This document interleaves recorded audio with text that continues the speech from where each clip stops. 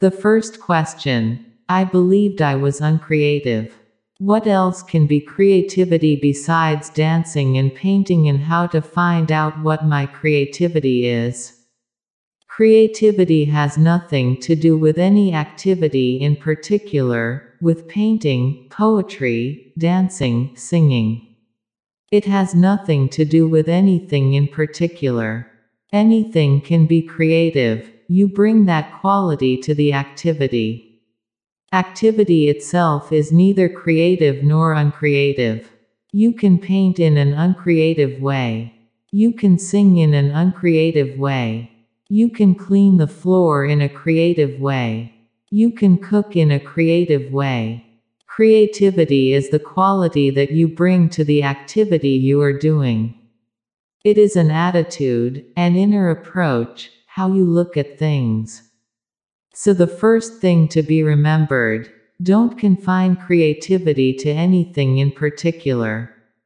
A man is creative, and if he is creative, whatsoever he does, even if he walks, you can see in his walking there is creativity.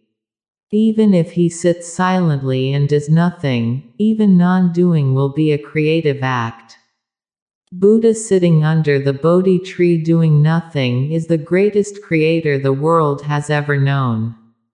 Once you understand it, that it is you, the person, who is creative or uncreative, then this problem disappears. Not everybody can be a painter, and there is no need also.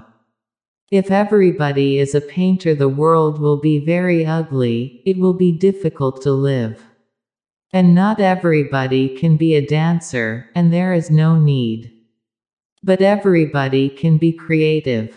Whatsoever you do, if you do it joyfully, if you do it lovingly, if your act of doing it is not purely economical, then it is creative. If you have something growing out of it within you, if it gives you growth, it is spiritual, it is creative, it is divine. You become more divine as you become more creative. All the religions of the world have said, God is the creator. I don't know whether he is the creator or not, but one thing I know, the more creative you become, the more godly you become. When your creativity comes to a climax, when your whole life becomes creative, you live in God. So he must be the creator because people who have been creative have been closest to him. Love what you do. Be meditative while you are doing it, whatsoever it is. Irrelevant of the fact of what it is. Have you seen Paris cleaning this floor of Chuangsu Auditorium? Then you will know, cleaning can become creative. With what love? Almost singing and dancing inside. If you clean the floor with such love, you have done an invisible painting. You live that moment in such delight that it has given you some inner growth. You cannot be the same after a creative act. Creativity means loving whatsoever you do, enjoying, celebrating it, as a gift of God. Maybe nobody comes to know about it. Who is going to praise Paris for cleaning this floor? History will not take any account of it. Newspapers will not publish her name and pictures, but that is irrelevant. She enjoyed it. The value is intrinsic. So if you are looking for fame and then you think you are creative, if you become famous like Picasso, then you are creative, then you will miss. Then you are, in fact, not creative at all, you are a politician, ambitious. If fame happens, good. If it doesn't happen, good. It should not be the consideration. The consideration should be that you are enjoying whatsoever you are doing. It is your love affair. If your act is your love affair, then it becomes creative. Small things become great by the touch of love and delight. The questioner asks, I believed I was uncreative. If you believe in that way, you will become uncreative, because belief is not just belief. It opens doors, it closes doors. If you have a wrong belief, then that will hang around you as a closed door. If you believe that you are uncreative, you will become uncreative, because that belief will obstruct, continuously negate, all possibilities of flowing. It will not allow your energy to flow because you will continuously say, I am uncreative. This has been taught to everybody. Very few people are accepted as creative. A few painters, a few poets, 1 in a million. This is foolish. Every human being is a born creator. Watch children and you will see, all children are creative. By and by, we destroy their creativity. By and by, we force wrong beliefs on them. By and by, we distract them. By and by, we make them more and more economical and political and ambitious. When ambition enters, creativity disappears, because an ambitious man cannot be creative, because an ambitious man cannot love any activity for its own sake. While he is painting, he is looking ahead, he is thinking, when am I going to get a Nobel Prize? When he is writing a novel, he is looking ahead. He is always in the future, and a creative person is always in the present. We destroy creativity. Nobody is born uncreative, but we make 99% of people uncreative. But just throwing the responsibility on the society is not going to help. You have to take your life in your own hands. You have to drop wrong conditionings. You have to drop wrong, hypnotic auto-suggestions that have been given to you in your childhood. Drop them. Purify yourself of all conditionings. And suddenly you will see you are creative. To be and to be creative are synonymous. It is impossible to be and not to be creative. But that impossible thing has happened, that ugly phenomenon has happened, because all your creative sources have been plugged, blocked, destroyed, and your whole energy has been forced into some activity that the society thinks is going to pay. Our whole attitude about life is money-oriented. And money is one of the most uncreative things one can become interested in. Our whole approach is power-oriented, and power is destructive, not creative. A man who is after money will become destructive, because money has to be robbed, exploited, it has to be taken away from many people, only then can you have it. Power simply means you have to make many people impotent. You have to destroy them, only then will you be powerful. Can you be powerful? Remember, these are destructive acts. A creative act enhances the beauty of the world, it gives something to the world, it never takes anything from it. A creative person comes into the world, enhances the beauty of the world, a song here, a painting there. He makes the world dance better, enjoy better, love better, meditate better. When he leaves this world, he leaves a better world behind him. Nobody may know him, somebody may know him, that is not the point. But he leaves the world a better world, tremendously fulfilled because his life has been of some intrinsic value. Money, power, prestige, are uncreative, not only uncreative, but destructive activities. Beware of them. And if you beware of them, you can become creative very easily. I am not saying that your creativity is going to give you power, prestige, money. No, I cannot promise you any rose gardens. It may give you trouble. It may force you to live a poor man's life. All that I can promise you is that deep inside you will be the richest man possible, deep inside you will be fulfilled, deep inside you will be full of joy and celebration. You will be continuously receiving more and more blessings from God. Your life will be a life of benediction. But it is possible that outwardly you may not be famous, you may not have money, you may not succeed in the so-called world. But to succeed in this so-called world is to fail deeply, is to fail in the inside world. And what are you going to do with the whole world at your feet if you have lost your own self? What will you do if you possess the whole world and you don't possess yourself? A creative person possesses his own being, he is a master.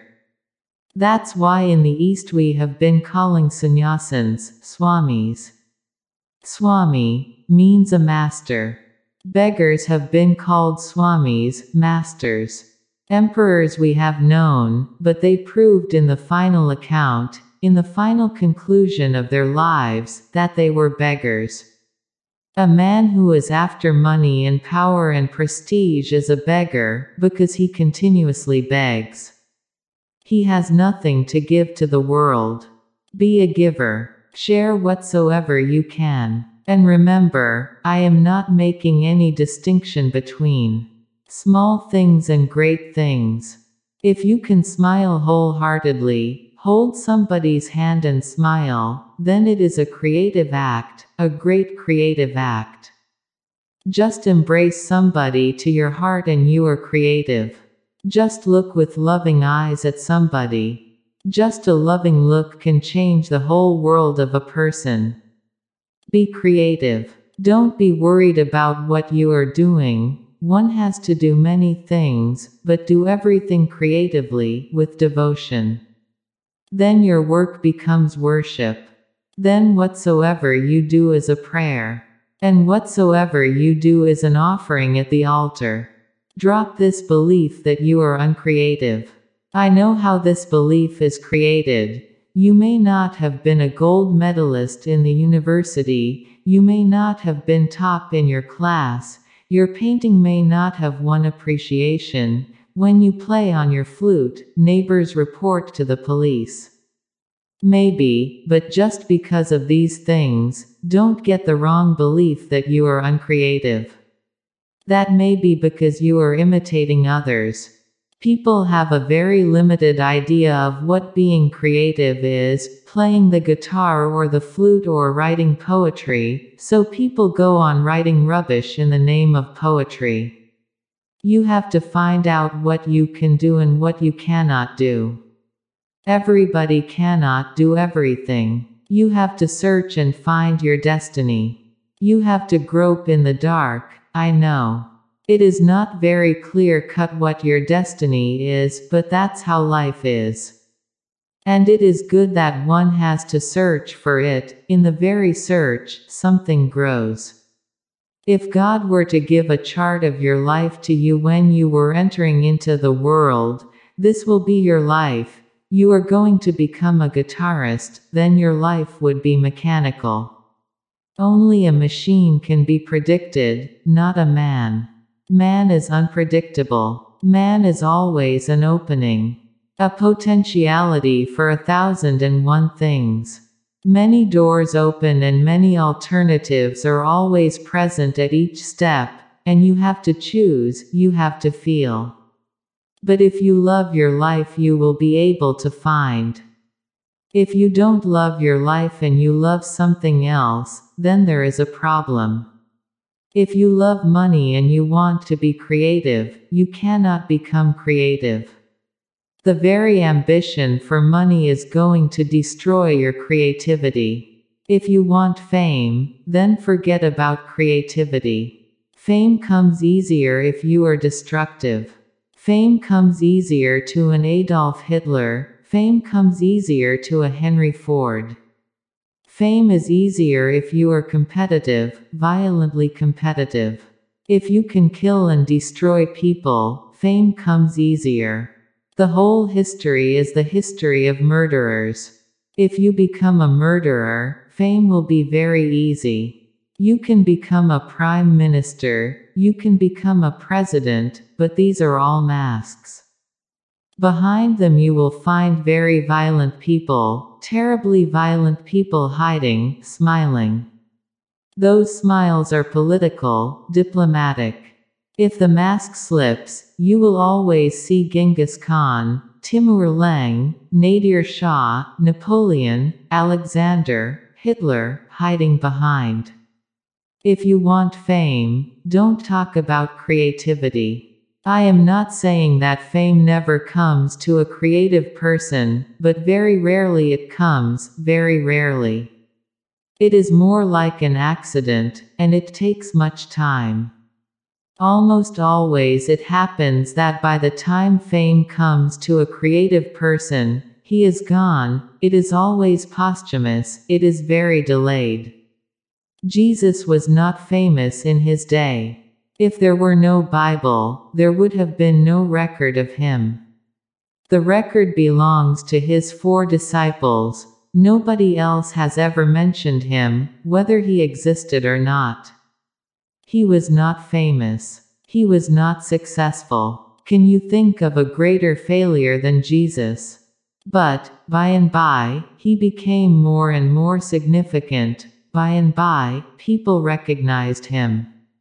It takes time. The greater a person is, the more time it takes for people to recognize him, because when a great person is born, there are no criteria to judge him by, there are no maps to find him with.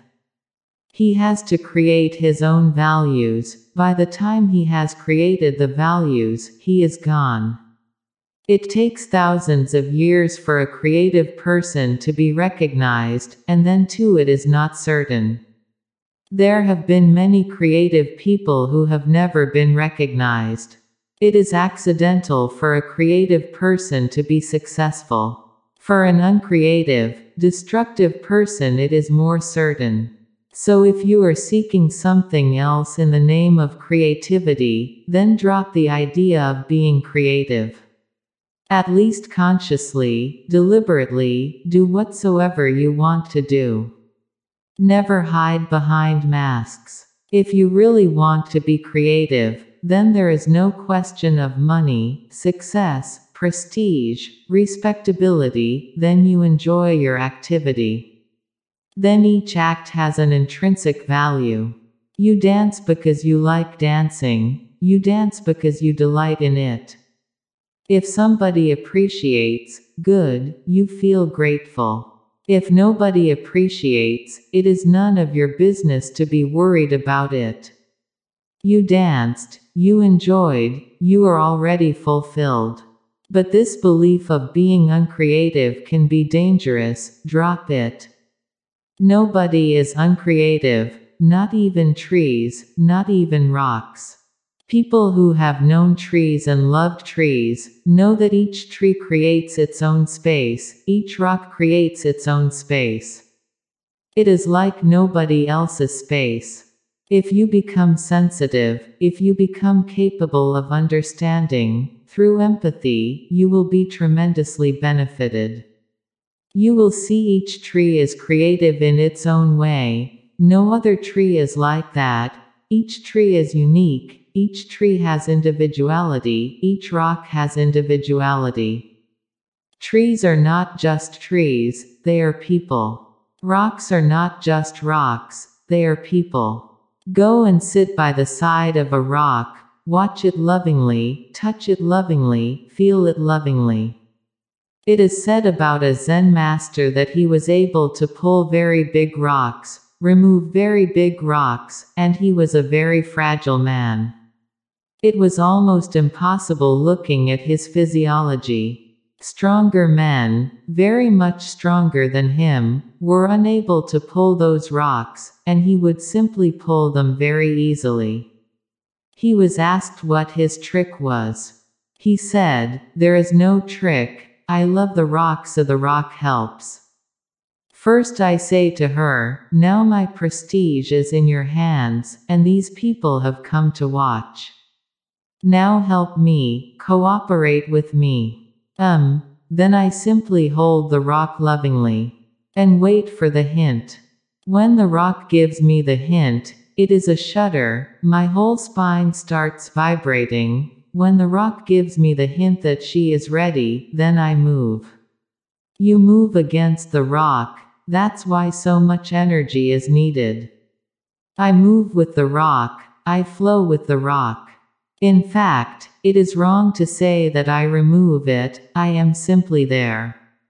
The rock removes itself. One great Zen master was a carpenter, and whenever he made tables, chairs, somehow they had some ineffable quality in them, a tremendous magnetism. He was asked, "How do you make them?" He said, "I don't make them. I simply go to the forest. The basic thing is to inquire of the forest, of trees, which tree is ready to become a chair." Now these things look absurd, because we don't know the language. For 3 days he would remain in the forest.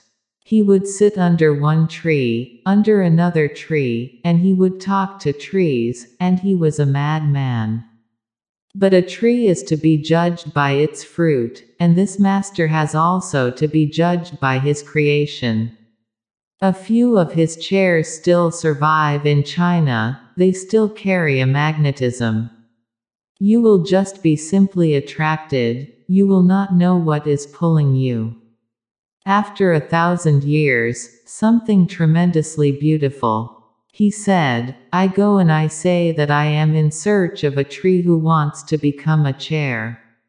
I ask the trees if they are willing, not only willing, cooperating with me, ready to go with me, only then. Sometimes it happens that no tree is ready to become a chair, I come empty-handed." It happened. The Emperor of China asked him to make him a stand for his books. And he went, and after 3 days he said, "Wait, no tree is ready to come to the palace." After 3 months the emperor again inquired. The carpenter said, "I have been going continuously. I am persuading. Wait, one tree seems to be leaning a little bit." Then he persuaded one tree. He said, "The whole art is there. When the tree comes of its own accord, then she is simply asking the help of the carpenter. You can go and ask Ashish, he has a feel for wood, and wood also has a feel for him.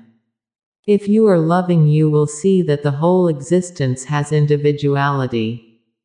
Don't pull and push things. Watch, communicate, take their help, and much energy will be preserved. Even trees are creative, rocks are creative. You are man, the very culmination of this existence. You are at the top, you are conscious. Never think with wrong beliefs, and never be attached to wrong beliefs, that you are uncreative. Maybe your father said to you that you are uncreative, your colleagues said to you that you are uncreative. Maybe you were searching in wrong directions, in directions in which you are not creative, but there must be a direction in which you are creative. Seek and search and remain available, and go on groping, unless you find it. Each man comes into this world with a specific destiny, he has something to fulfill, some message has to be delivered, some work has to be completed. You are not here accidentally, you are here meaningfully. There is a purpose behind you. The whole intends to do something through you. The second question, it is from Harish. A white and small aura is visible just over your head. Why is not a colored one visible? It is a colored one, but all the colors are there, hence it looks white. White is not colorless. White is the presence of all the colors together. White is the most colorful thing in the world, hence it looks white. When a white ray passes through a prism, it divides into 7 colors. That's how a rainbow is created in the rainy season. Small particles of water hanging in the air function as prisms.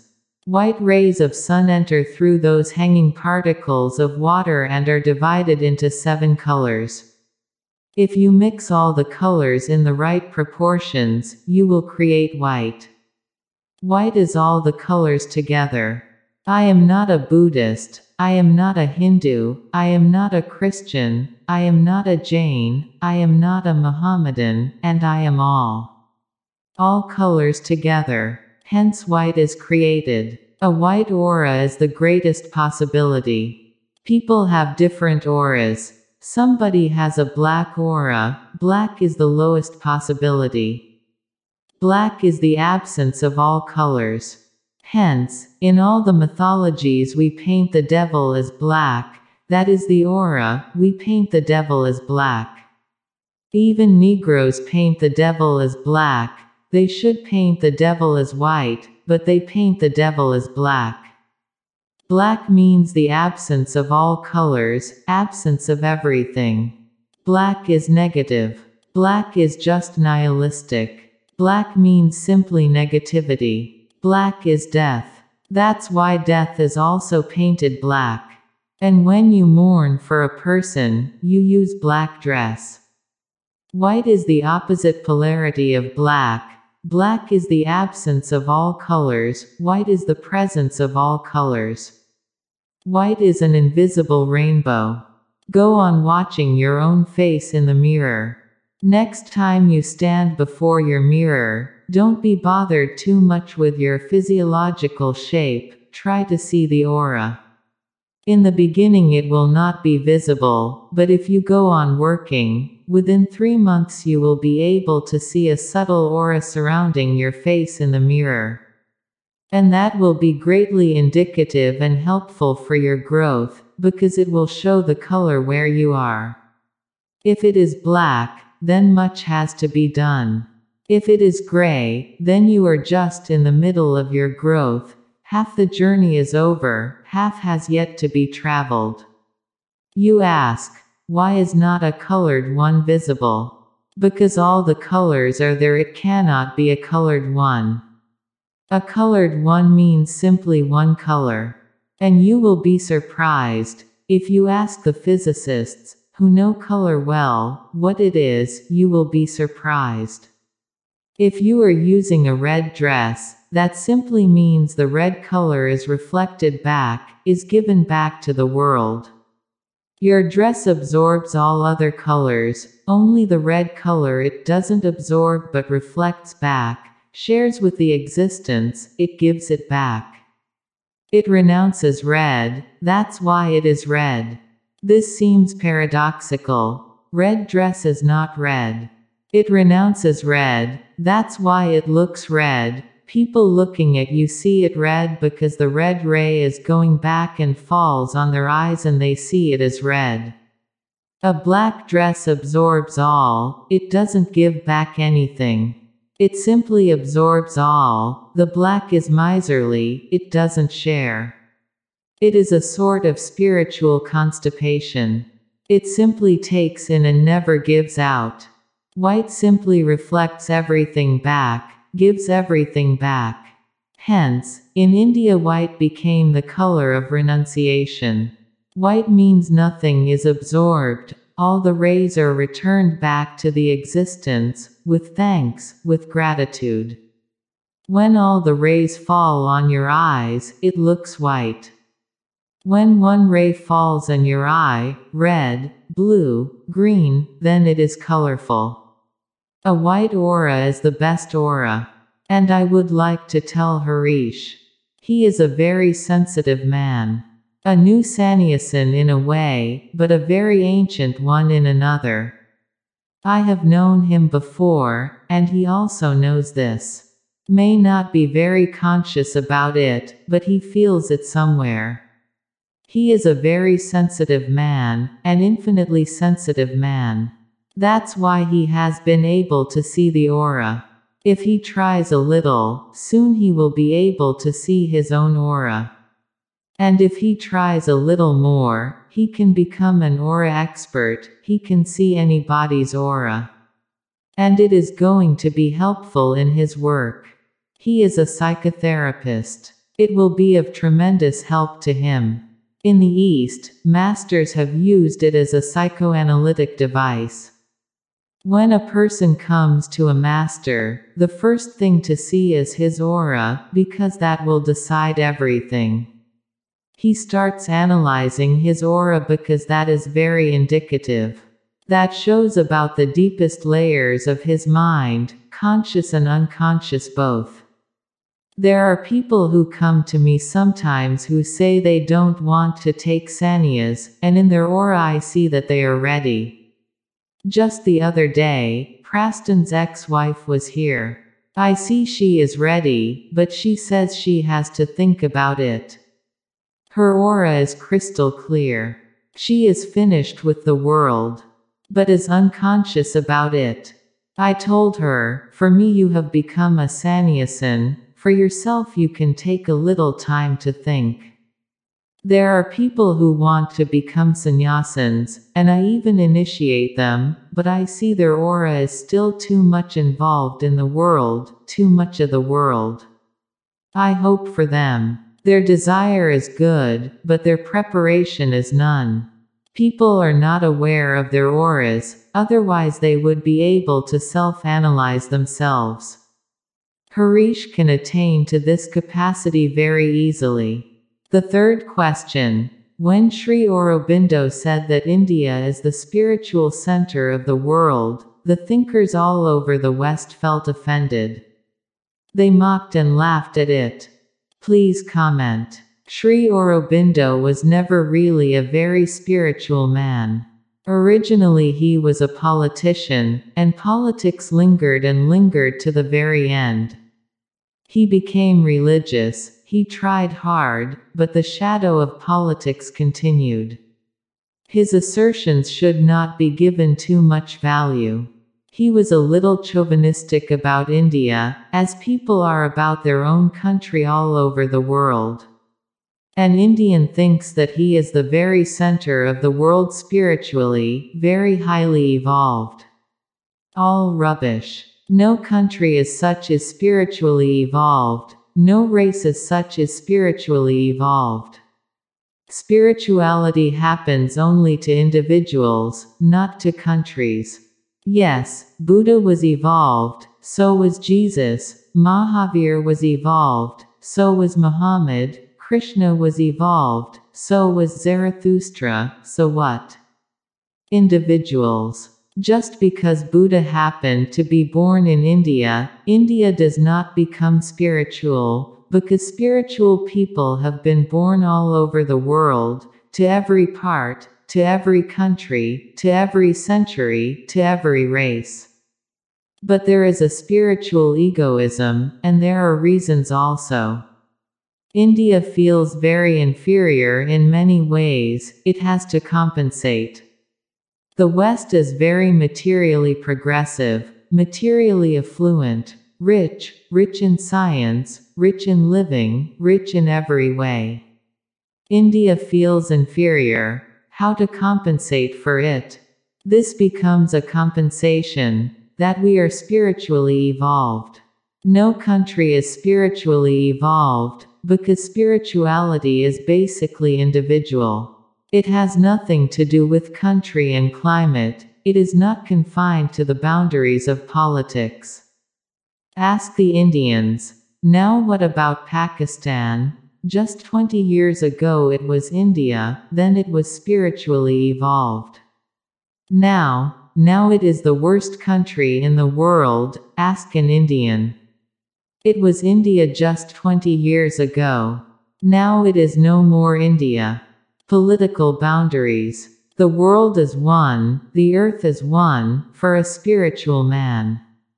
So if Aurobindo is talking about the geographical India, he is talking nonsense. But Indians feel good, they have nothing else to claim. Spirituality is good because it is a very invisible thing, you cannot disprove it. If somebody says, I am very rich, you can prove or disprove it, you can go and see the bank balance. And somebody says, I am spiritual, now what to do? How to prove or how to disprove? I have heard an anecdote. A few Christian theologians have concluded that Adam and Eve were Indians. Why? First, they argue, they had nothing to wear. Second, they stole apples, and, third, with it all, they thought they were living in the Garden of Eden. They had nothing to wear, were stealing apples, and still thinking that they lived in paradise. That's what an Indian goes on thinking. So when somebody like Sri Aurobindo declares that India is the center, the spiritual guide, the spiritual guru of the whole world, Indians feel very good. It enhances our ego. It helps them to stand a little more erect. It helps them to feel a little good. It cheers them, that's all. But it is not a truth.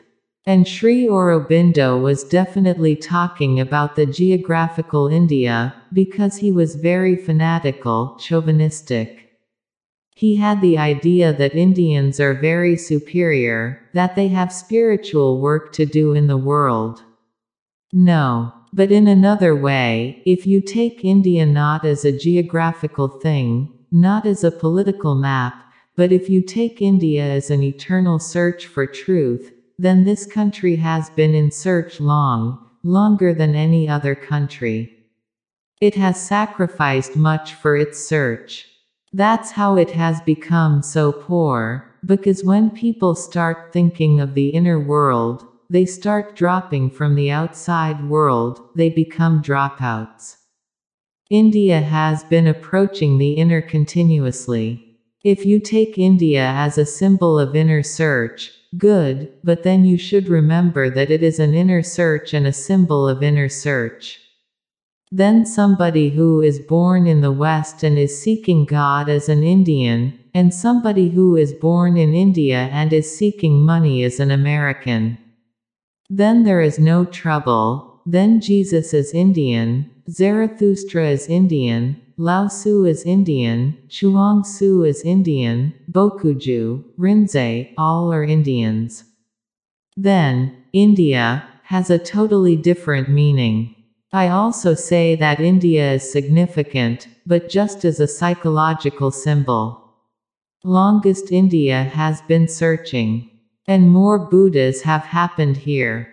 The very climate of spirituality, the milieu, helps. Jesus is rare, Zarathustra is rare. In India, Buddha, Mahavir, Krishna, Ram, it seems almost a normal state of affairs. But it is just like when somebody says, the West is symbolic for science. Yes, the West has been searching scientifically longest. From the ancient Greeks up to today, the Western mind has been searching in scientific categories. It has been leaning more and more towards logic, mathematics, experimentation. And in the East, India has been leaning more and more logically, irrationally, towards the inner. If you can think of the West as a symbol of science, then the East can become a symbol for spirituality. If you think of the Greek mind as logical, then you can think of the Indian mind as religious, but then these are symbols, nothing to brag about. But every country, every race, goes on bragging about itself. I have heard an anecdote. The Mother Superior of a convent was interviewing the 3 girls graduating from the high school. "We Margaret," she asked the first, "and what will you be doing when you leave us?" "Oh, Mother," the girl replied, "I'm not going to be leaving you. I'm going to stay here and take the veil." "Bless you, Margaret," said the nun, well pleased. Turning to the next one, she asked, "And you, Catherine, what are your plans?" "Oh," replied Catherine, "I'm going to continue to get a good Catholic education and then teach little children in a parochial school." "Most commendable," said the nun. "And what will you do, Eileen?" she asked of the third student. Lowering her eyes, the girl replied, I'm going to become a prostitute. A what? Shrieked the Mother Superior. A prostitute, the girl repeated, whereupon the nun fainted to the floor. They quickly revived her, but even before she rose from the floor, the nun gasped, Eileen, say that again. Mother, the girl replied firmly, I'm going to be a prostitute. Oh, saints preserve us, said the nun, crossing herself quickly. I thought you said a Protestant. Every religion, every country, every sect, is fanatically mad, only they are the right, they are the true ones. They are on the right track and everybody else is wrong, everybody else is condemned. So, it is natural that the thinkers all over the West felt offended. But to feel offended is to be ill with the same disease. They mocked and laughed at it. There is no need to mock and laugh. Sri Aurobindo's statement is absurd, but there is no need to mock and laugh at it, because when you mock and laugh at it, then you are carrying the same mind within you. Then an American feels offended, because India, the guru. Then an Englishman feels offended. How can an Englishman ever think of India as the guru? Impossible. But this is the same mind. One extreme is declaring that India is the center, the supremacist guru of the world, and then the other is feeling offended. No need to feel offended, just feel pity for such statements. Just feel sorry that still in this 20th century there are people who don't belong to this century, very traditional, orthodox, not contemporaries at all. But there is no need to feel offended, because it is ego asserting and it is ego feeling offended. So just see the point, don't feel offended, otherwise you are in the same boat. The fourth question, you refer to God always as him, or he. What are some of the female qualities of God? Now it is a very delicate problem. In fact, all his qualities are feminine, that's why I call him he, and him. Otherwise he has no reason to call himself a male. You can feel sorry for him. And you can allow this much, can't you? He has all the qualities of a woman, but to call him she will be too much. Just to compensate I call him he, and him. God is more a mother than a father. God is more like a womb than anything else. Out of God we are born, and back into God we dissolve. He is our birth and he is our death. He is like the ocean. He waves us, we become his waves. He absorbs us, we disappear. He is compassion, love. All his qualities are feminine. So there is no need to be worried about it, why I call him he.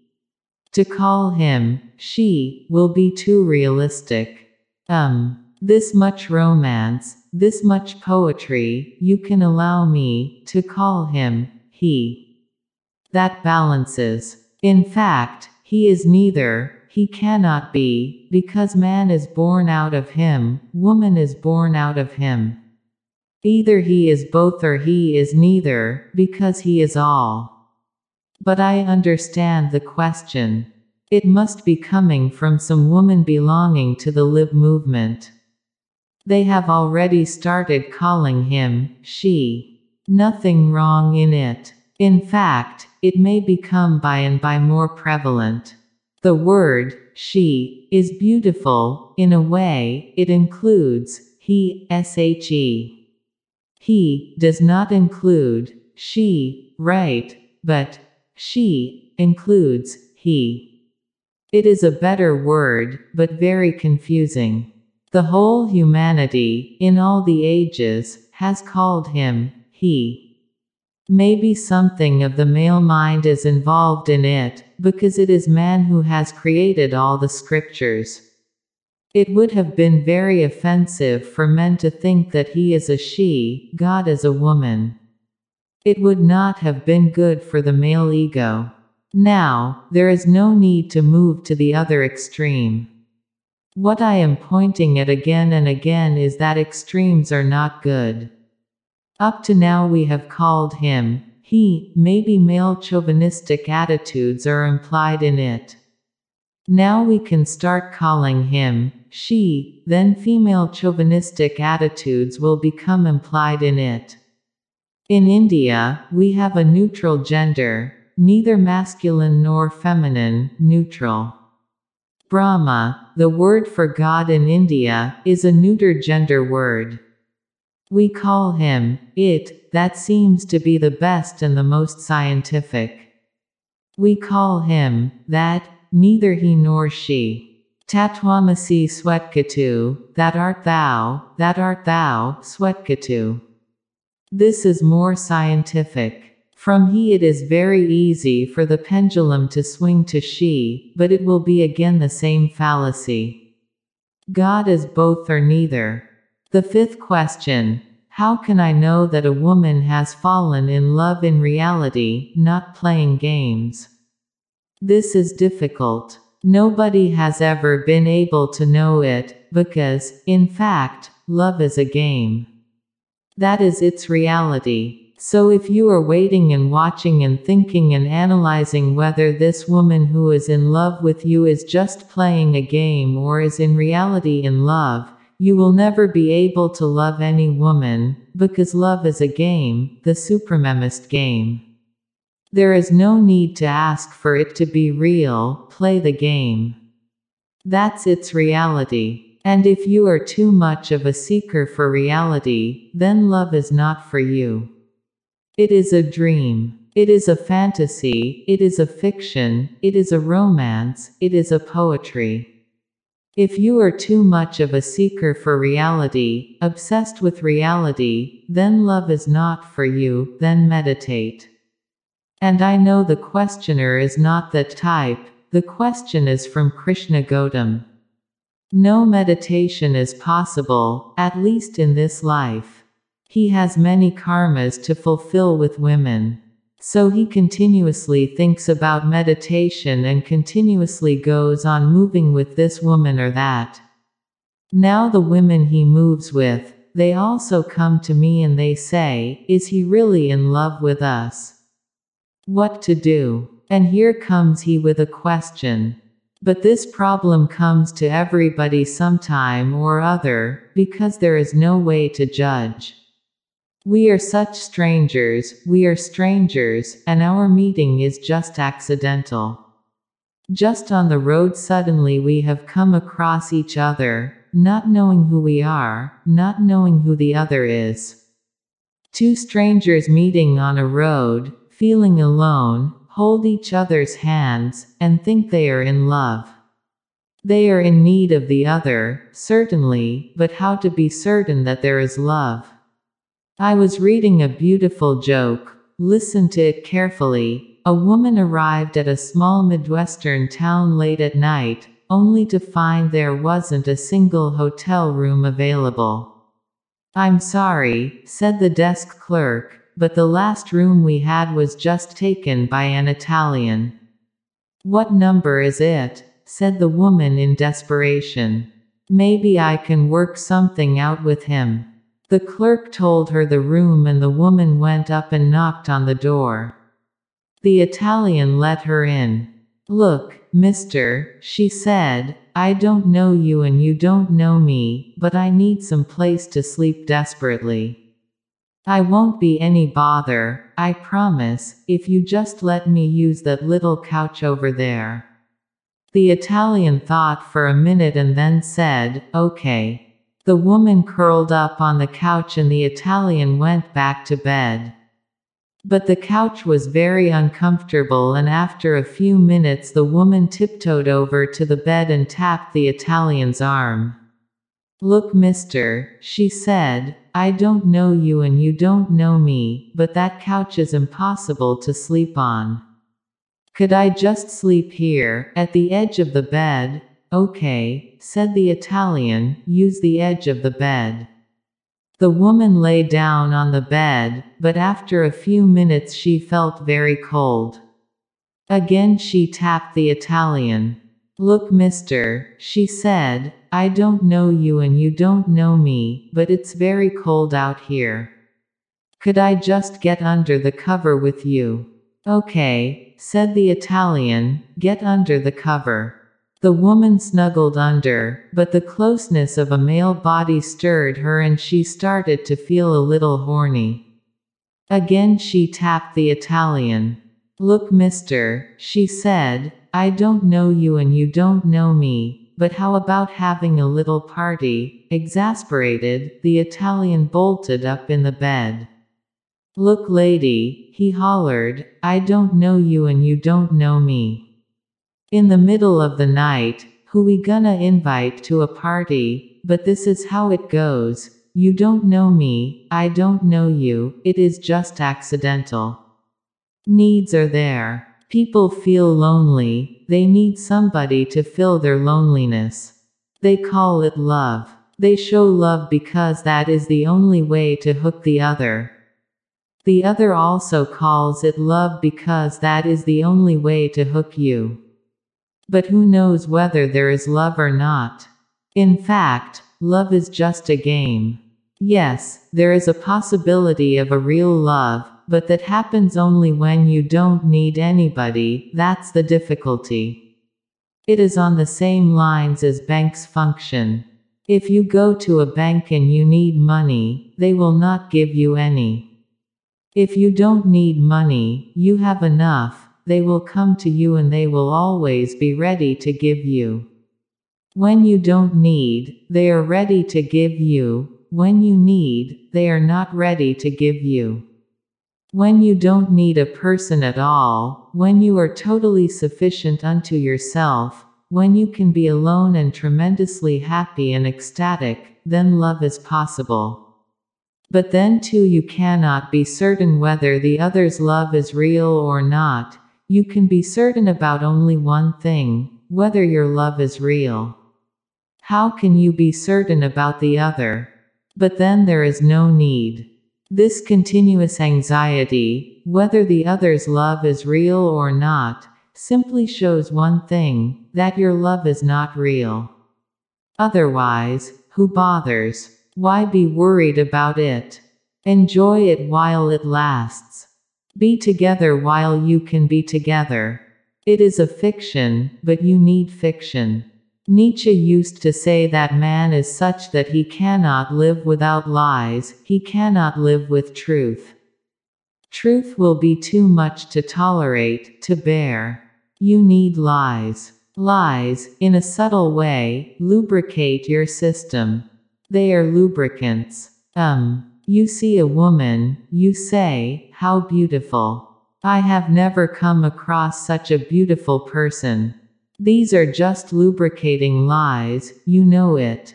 You have said the same thing to other women before, and you know you will say the same thing again to other women in the future. And the woman also says that you are the only person that has ever attracted her. These are lies. Behind these lies there is nothing but need. You want the woman to be with you to fill your inner hole, you want to stuff that inner emptiness with her presence. She also wants. You both are trying to use each other as a means. That's why lovers, so-called lovers, are always in conflict, because nobody wants to be used. Because when you use a person, the person becomes a thing, you have reduced him to a commodity. And every woman feels, after making love to a man, a little sad, deceived, cheated, because the man turns over and goes to sleep, finished is finished. Many women have told me that they cry and weep after their man, has made love to them, because after love he is no longer interested. His interest was only for a particular need, then he turns over and goes to sleep. And he is not even bothered about what has happened to the woman. And men also feel cheated. They, by and by, start suspecting that the woman loves them for something else, for money, power, security. The interest may be economical, but it is not love.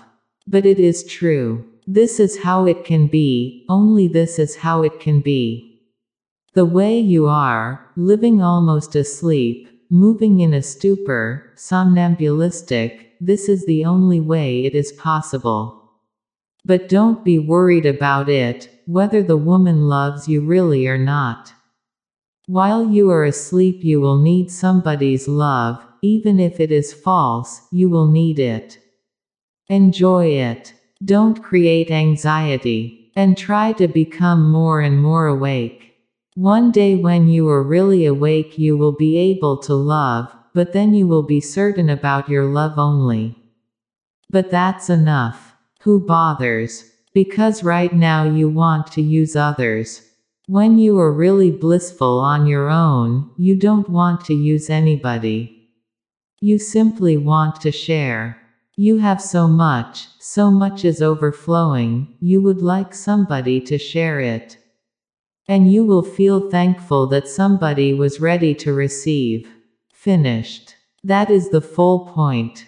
Right now, you are worried too much whether the other loves you really, because you are not certain about your own love. One thing. You are not certain about your worth. You cannot believe that somebody can really love you. You don't see anything in yourself. You cannot love yourself. How can somebody else love you?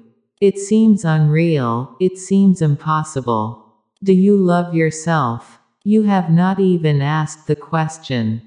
People hate themselves. People condemn themselves. They go on condemning. They go on thinking that they are rotten. How can the other love you? Such a rotten person. No, nobody can love you really. The other must be befooling, cheating, there must be some other reason. She must be after something else, he must be after something else. I have heard. A dirty, smelly, filthy-looking old Jewish bum sat down on a park bench next to a sweet young girl. The girl took one look at the bum and looked away in revulsion. Pretty soon she heard a noise and turned her head to see what was happening. She watched in horror as the Jewish bum took a sandwich from a brown bag and took a big bite of it. The meat was rancid, the lettuce was brown, and the bread moldy. Sensing the girl's eyes on him, the Jewish bum turned towards her and said, "Pardon me, miss, would you like a bite of my sandwich? I suppose to make love would be out of the question." This is what goes on happening. You know about yourself, love seems to be out of the question. You know your rottenness, worthlessness, love seems to be out of the question. And when some woman comes and says she adores you, you cannot trust. When you go to a woman and you say you adore her, and she hates herself, how can she believe you? It is self-hatred that is creating the anxiety. There is no way to be certain about the other, first be certain about yourself. And a person who is certain about himself is certain about the whole world. A certainty achieved at your innermost core becomes a certainty about everything that you do and everything that happens to you. Settled, centered, grounded, in yourself, you never worry about such things. You accept. If somebody loves you, you accept it because you love yourself.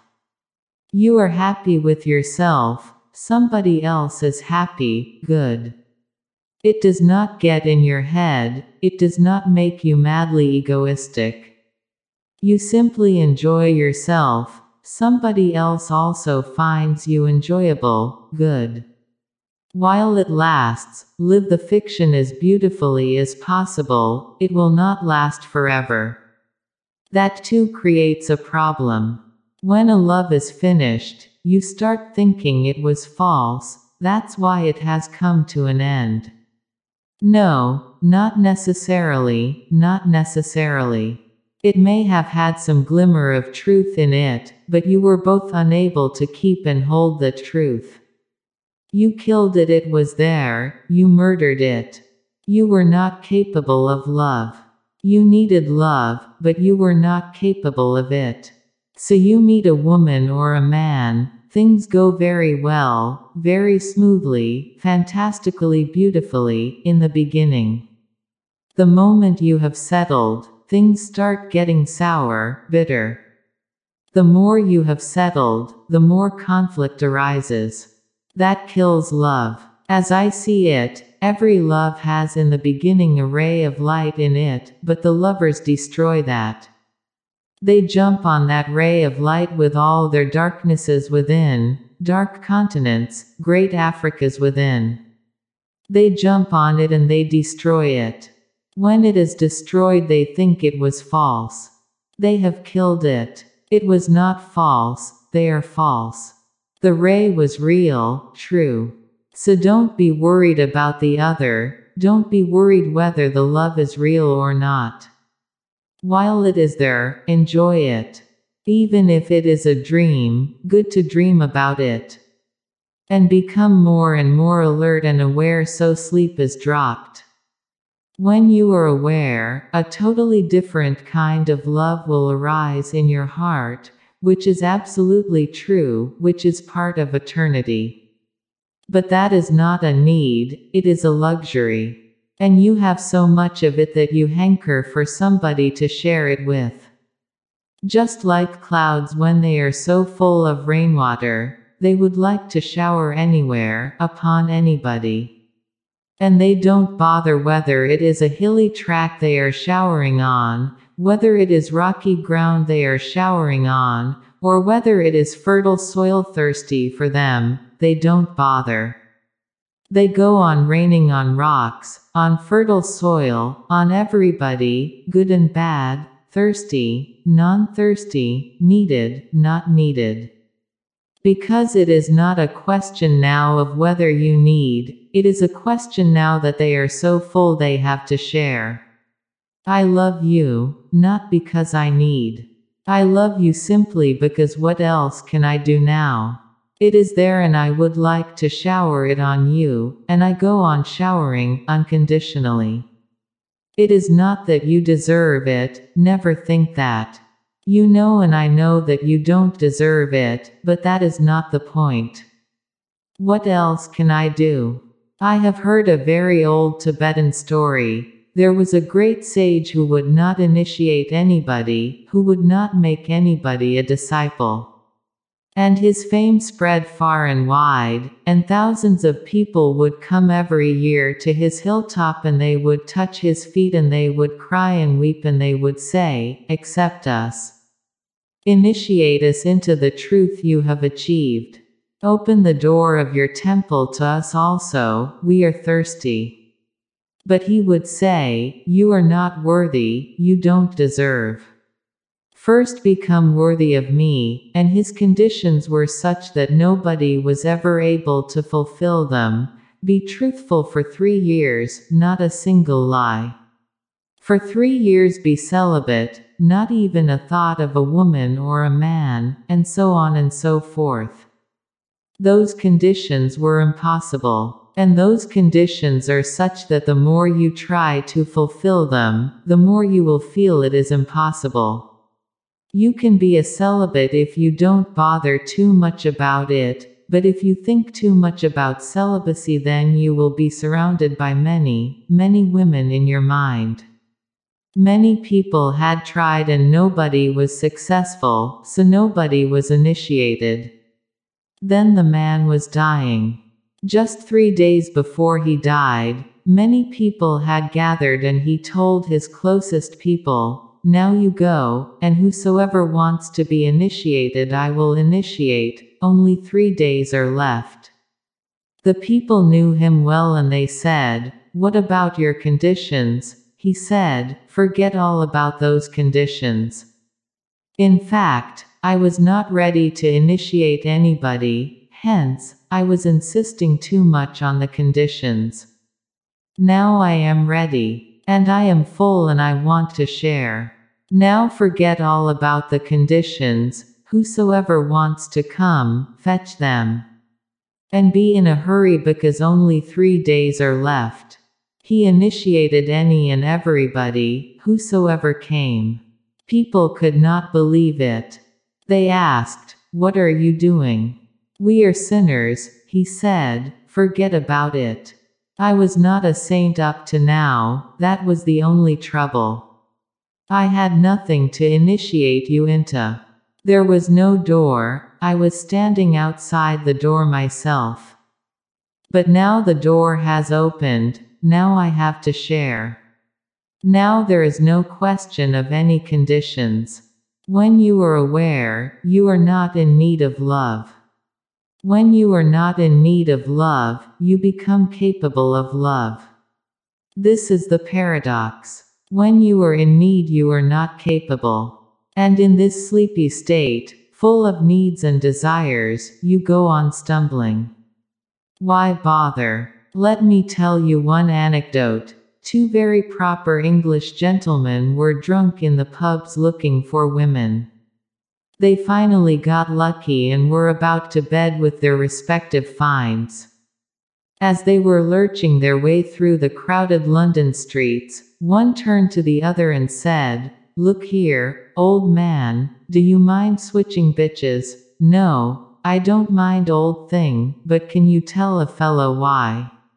"Well," slobbered the first, "don't you know, between the grog and the fog and the smog, I seem to have picked up my old auntie, in the darkness of desire, in the madness of passion, between the grog and the fog and the smog. Don't be too worried whether the other's love is real or not. Right now, as you are, the real cannot happen to you. The real happens only to real persons." Gurdjieff used to say, "Don't seek reality, become real, because the real happens to real persons only. To unreal persons only the unreal happens." The last question: how is it that I got such a wonderful opportunity to be at God's feet, and not just God, but such a beautiful God? It is Leela's question. You are also beautiful, Leela, and everybody is beautiful. It is just a question of realization. It is not only that God is beautiful, in fact, because God is beautiful, everything is beautiful, because everything is out of God, everything is in God. You may not know your own beauty, you may not have looked into your own being, but let me remind you again and again, you are beautiful, Leela, everybody is beautiful. In fact, there is no way of being otherwise, only beauty exists and only beauty can exist. Truth is beauty, beauty is truth.